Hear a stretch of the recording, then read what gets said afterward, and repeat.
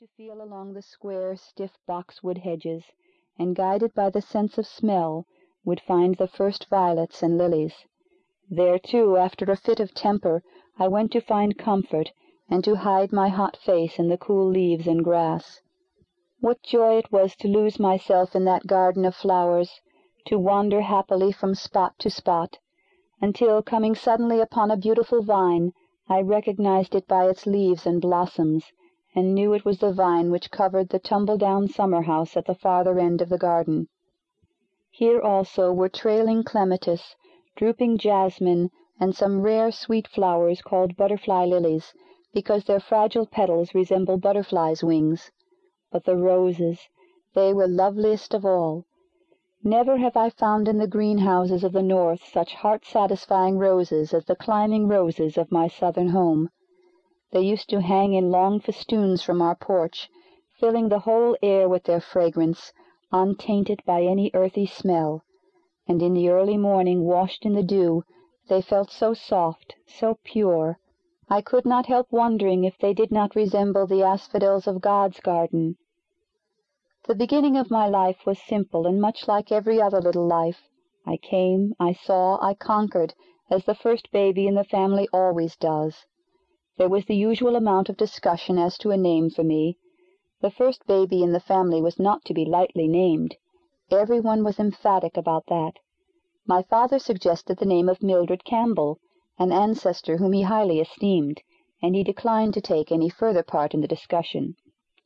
My mother solved the problem by giving it as her wish that I should be called after her mother, whose maiden name was Helen Everett.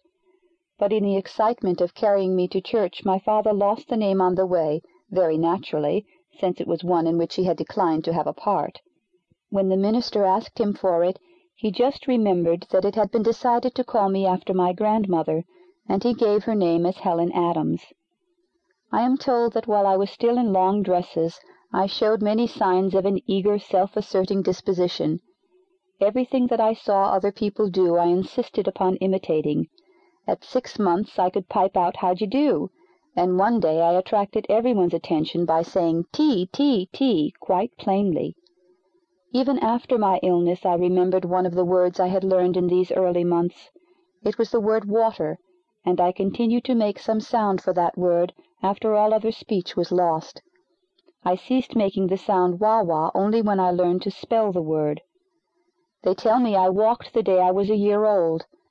My mother had just taken me out of the bathtub and was holding me in her lap, when I was suddenly attracted by the flickering shadows of leaves that danced in the sunlight on the smooth floor. I slipped from my mother's lap and almost ran toward them.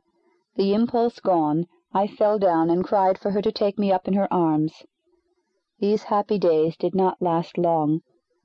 One brief spring, musical with the song of robin and mockingbird, one summer rich in fruit and roses, one autumn of gold and crimson sped by and left their gifts at the feet of an eager, delighted child.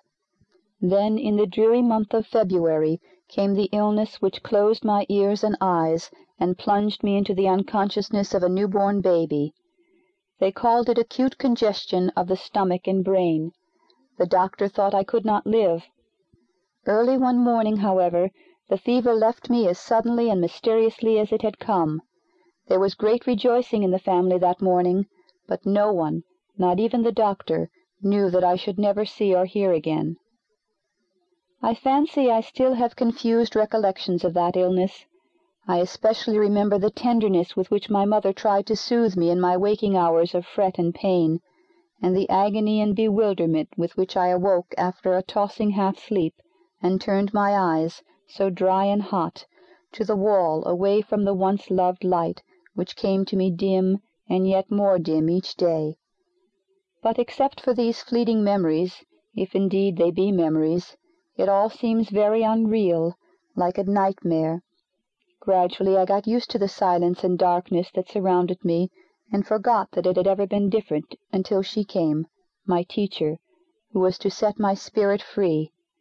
But during the first 19 months of my life I had caught glimpses of broad green fields, a luminous sky, trees and flowers which the darkness that followed could not wholly blot out. If we have once seen, the day is ours.